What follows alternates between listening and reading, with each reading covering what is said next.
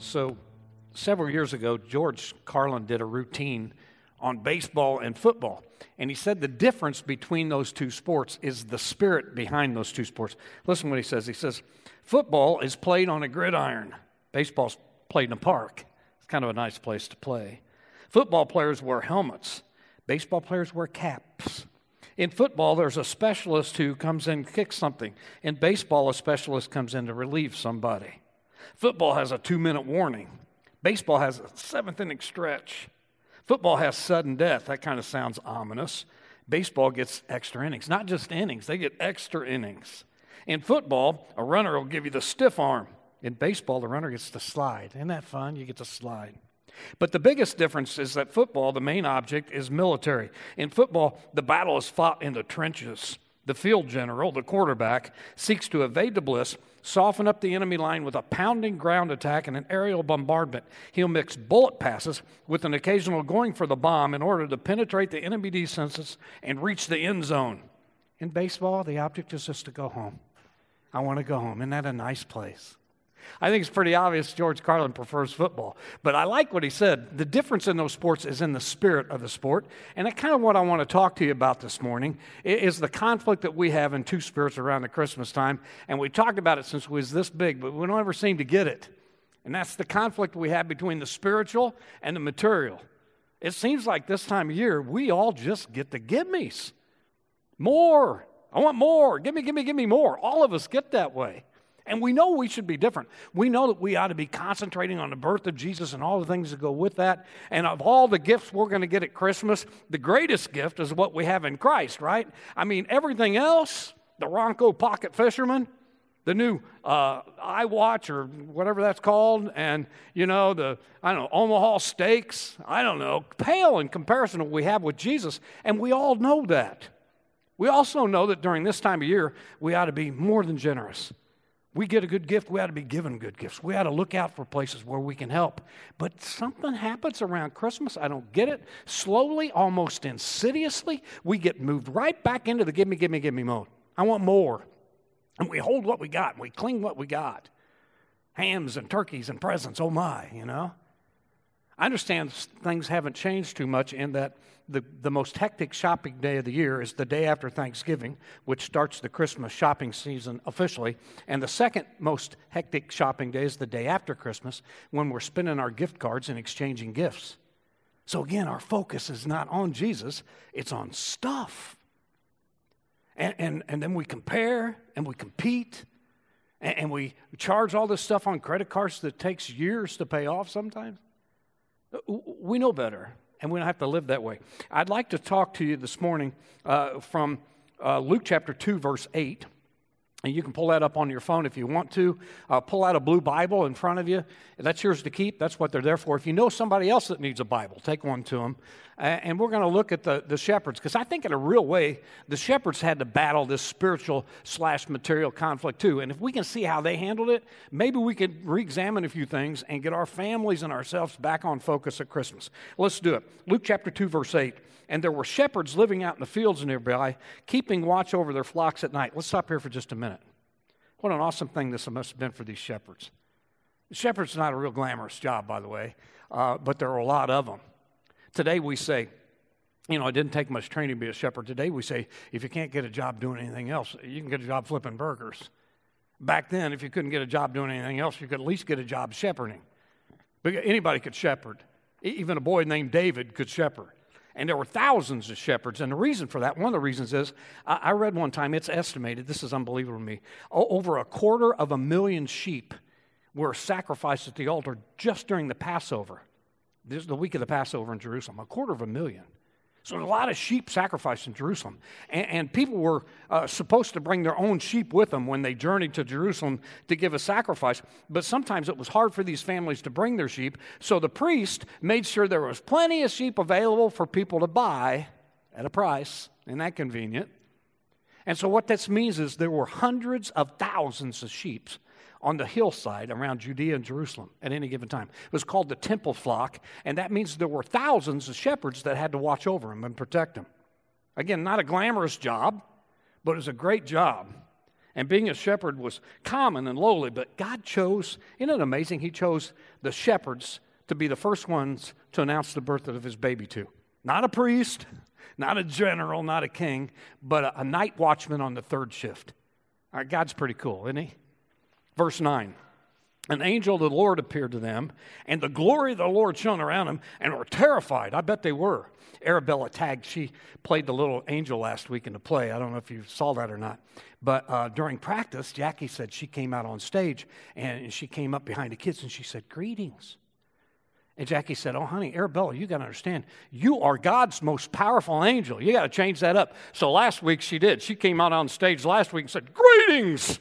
And everybody in the church, including me, jumped. I mean, she did a great job with that. That's the way it was. These guys were terrified. Verse 10, the angel said to them, "Do not be afraid. I bring you good news of great joy that will be for all the people. Today in the town of David, a Savior has been born to you, Christ the Lord.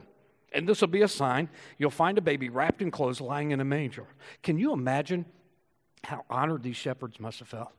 I mean, of all the people in Jerusalem, of all the shepherds in Judea, God chose them.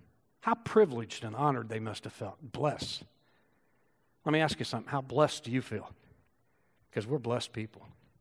I mean, we live in the New Testament era. That is, we have this all written down.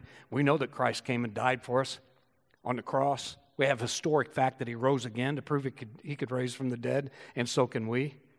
We happen to know that if we believe in him, we're filled with the power of the Holy Spirit. We know we're saved by grace and not by works. We know all of that. The people before the cross were hoping for that. We're blessed people. We're also blessed to live in the United States. I mean, we have this unprecedented freedom to worship this Jesus any place, anytime, any way we want to. It's not like that all over the world, and most of you know that. As I speak right now, there are Christians being persecuted, arrested, and killed for their faith. And I know people in this country are worried about our freedoms that are eroding, and we ought to be concerned about that. But one freedom we still have is the freedom to worship Jesus and evangelize him. We're blessed people.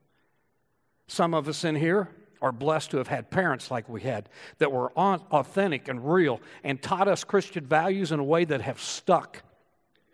And all of us in here are blessed in the communication area because all you got to do is pull out your phone and you can hear great preaching, you can hear great teaching, you can hear great Christian music anytime you want to. And I'll tell you something else. We're blessed to be a part of this church, amen? I mean, South Union Christian Church is the neatest place I've ever been. We had our congregational meeting last week. I don't know if you know that or not. And in our meeting, we affirmed a new elder, Kurt Streepy. Welcome, Kurt. We affirmed a new trustee, Bob White, because Bob doesn't do anything else around here. And we also affirmed our budget for next year. And by the way, it was unanimous, again, unanimous. I grew up in a real neat church in Plainfield, Indiana. Our congregational meetings didn't always go like that. I remember one as a teenager where I walked out on it. That had to do with our youth minister. The only other ministry we had in Centerton, we had a congregational meeting, almost went to fists. And I have several friends in the ministry who tell me absolute horror stories about their congregational meetings. We've never had one of those here. Why? Because people don't care? No.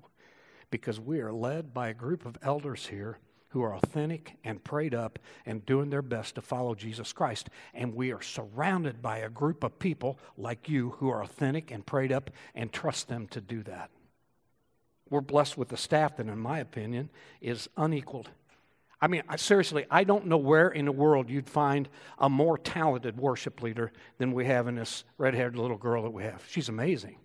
I don't know where you'd find a youth minister more gifted than Mark. I don't. The kid knows everything except country music. He doesn't know anything about country, which is okay. We have the greatest children's minister in the county, maybe the state, Jackie. And we have a new executive minister who's hit the ground running. We have a secretary/treasurer in Christy Webster. I don't know what we would do without Christy. We couldn't run the church without you. And in my opinion, we have the prettiest inside and out women's minister that's ever walked the planet. We're blessed people here in this church. I know people that drive 25 minutes to a half hour every week to come here. I know some people that drive 45 minutes to an hour to come to this church. I mean, I would. Now, you put all those blessings together, and we might just be, on this side of the shepherds, the most consistently blessed people that's ever been. We got it made, and so did the shepherds. But even with all these spiritual blessings and privileges, the shepherds faced a material challenge. Verse 15, when the angels had left them and gone into heaven, the shepherds said to one another, let's go to Bethlehem and see this thing that's happened, which the Lord's told us about. Now, you got to imagine this scene. I don't think they just jumped right up and took off. When the angel left, they kind of had to debrief. Dude, that was an angel. I mean, are you kidding me? That was off the charts, man. That's the most spectacular thing I've ever seen. Tell me about it. I was sound asleep. I thought a bolt of lightning hit the camp or something. Well, I was behind a tree over there, and at first I didn't see the angel. I saw you guys look on your faces, and then when I saw the angel, it was like unbelievable. Back and forth, they're talking, and then finally somebody said, hey, wait. That angel said, we got to go. We got to check out the baby. And that immediately presents a problem because in spite of all the excitement, they got a job to do. And their job description is this: you never leave the sheep unattended, no matter what, ever. Because if you leave the sheep, man, I don't know, an animal could come in and eat one. You know, wrestlers could come in and steal a couple of them. They could wander off and get lost, or they could stampede. I mean, they're already upset because the angel failed, you know what I mean? And what if the owner showed up and all the commotion found out you weren't on the job? You're fired on the spot. And your family counted on that. So, you know, they're probably thinking, maybe we can wait till tomorrow morning. And I'm sure the baby will still be there tomorrow. Truthfully, I don't think they thought that over very long. Because if an angel tells you to do something, you know. But the conflict between the spiritual and the material for us is much more pronounced because most of us in here have never seen an angel.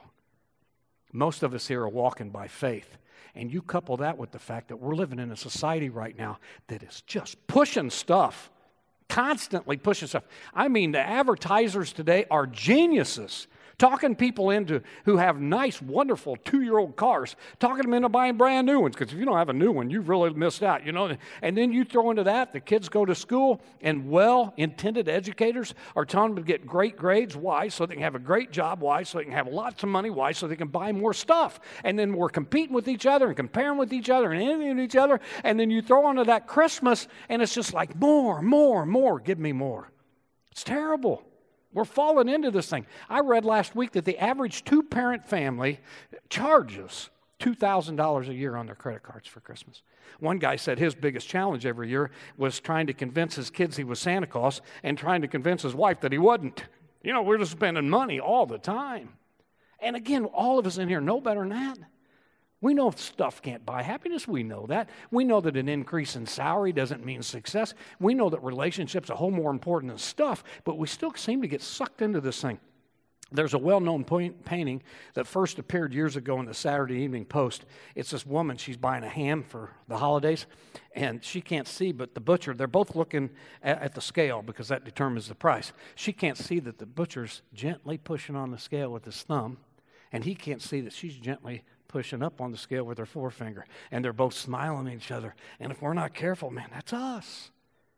But we read in the Scripture, and the Bible tells us constantly that not to store up treasures on earth, not to put our hope in these kind of things, because compared to the things we have in Christ, don't lay up treasure on earth. Don't be envious of the rich. Watch out, Jesus says, be on guard against all kinds of greed.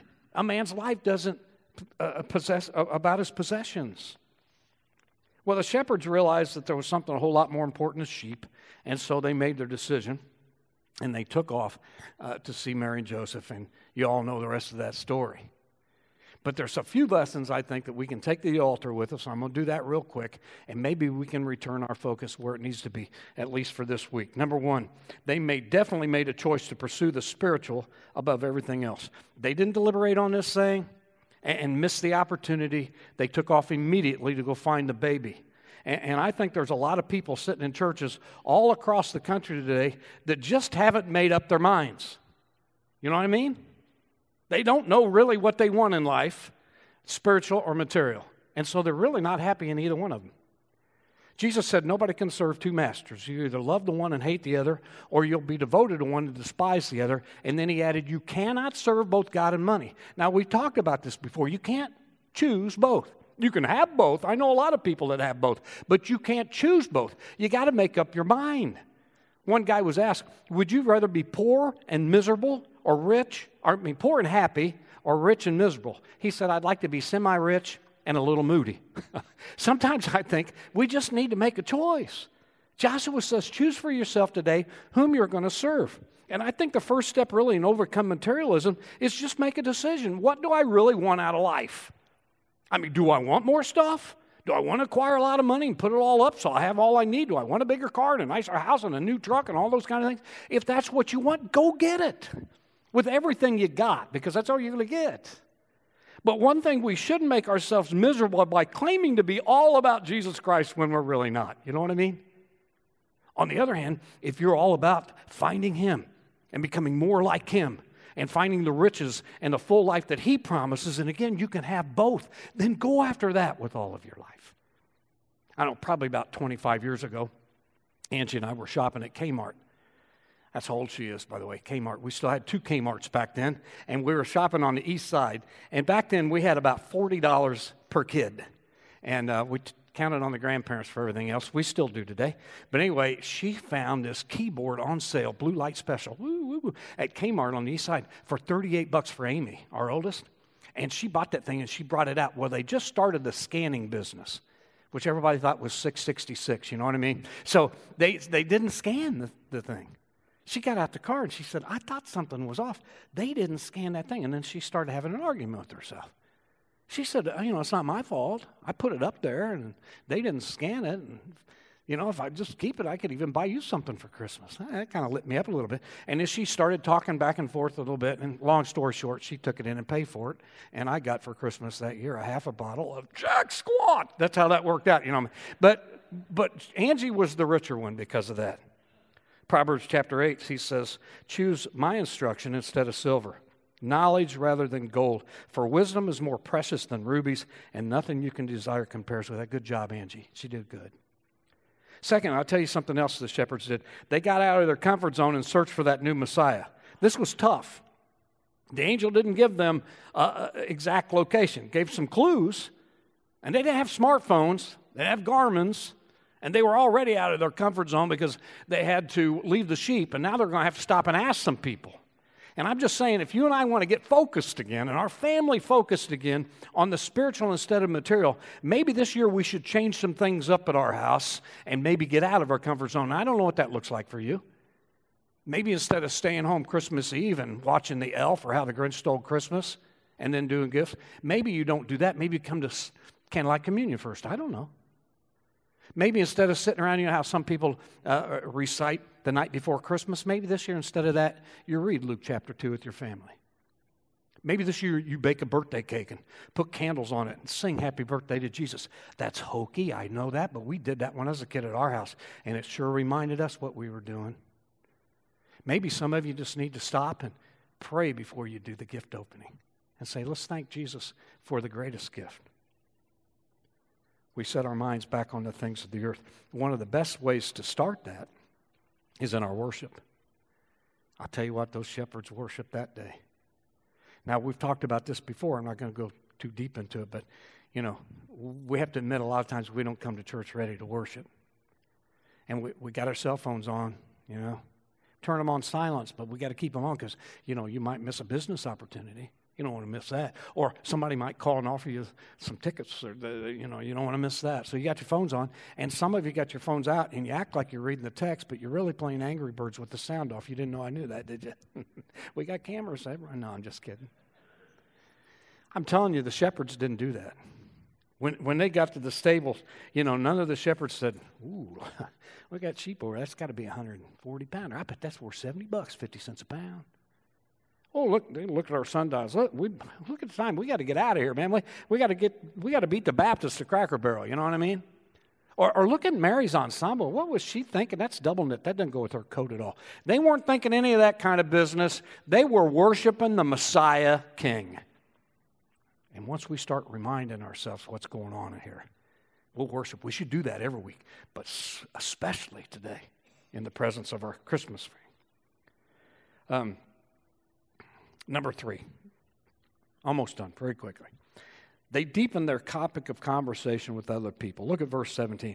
When they had seen him, they spread the word concerning what had been told them about this child, and all who heard it were amazed at what the shepherds said to them. The point is, this changed forever how they interacted with people. They're walking around now, they bump into a friend. They're not just going to talk about the weather or the price of wool or what's going on with taxes. No, they're saying, dude, we saw an angel. I mean, you're not going to believe this. We saw the Messiah. We were in the stable. I mean, they couldn't help but talk about what they'd seen and what they'd heard. And if you and I want to get out of this material thing, we ought to be talking spiritually during Christmas. I mean, look, there's plenty of time to talk about trivial matters like politics and social issues and mandates and kids and current events. Those are important things. I know that. But compared to what was going on in here, they pale in comparison. And we just need to talk about it. Our friends and family are counting on us, telling them the truth about Jesus Christ, especially these days. Some of you remember the story back in the 19th century of a faithful Sunday school teacher who led a shoe salesman to Jesus Christ. Did you hear me? Teachers, Sunday school teachers, junior high and high school student ministry leaders, small group teachers. A Sunday school teacher led a shoe salesman to Christ. Now, the Sunday school teacher, you probably don't remember his name at all. His name was Kimball. You probably recognize the name of the shoe salesman that he led to Christ. His name was Dwight L. Moody. Yeah. This is how this works. Dwight L. Moody became a worldwide evangelist. I mean, on fire for the Lord. And he held amazing impact on a young preacher by the name of Frederick Meyer. Frederick Meyer started preaching in college campuses, and he converted a guy by the name of Wilbur Chapman to Christ, who started a YMCA ministry. And during the YMCA ministry, he held a revival and invited a former baseball player by the name of Billy Sunday to come and speak.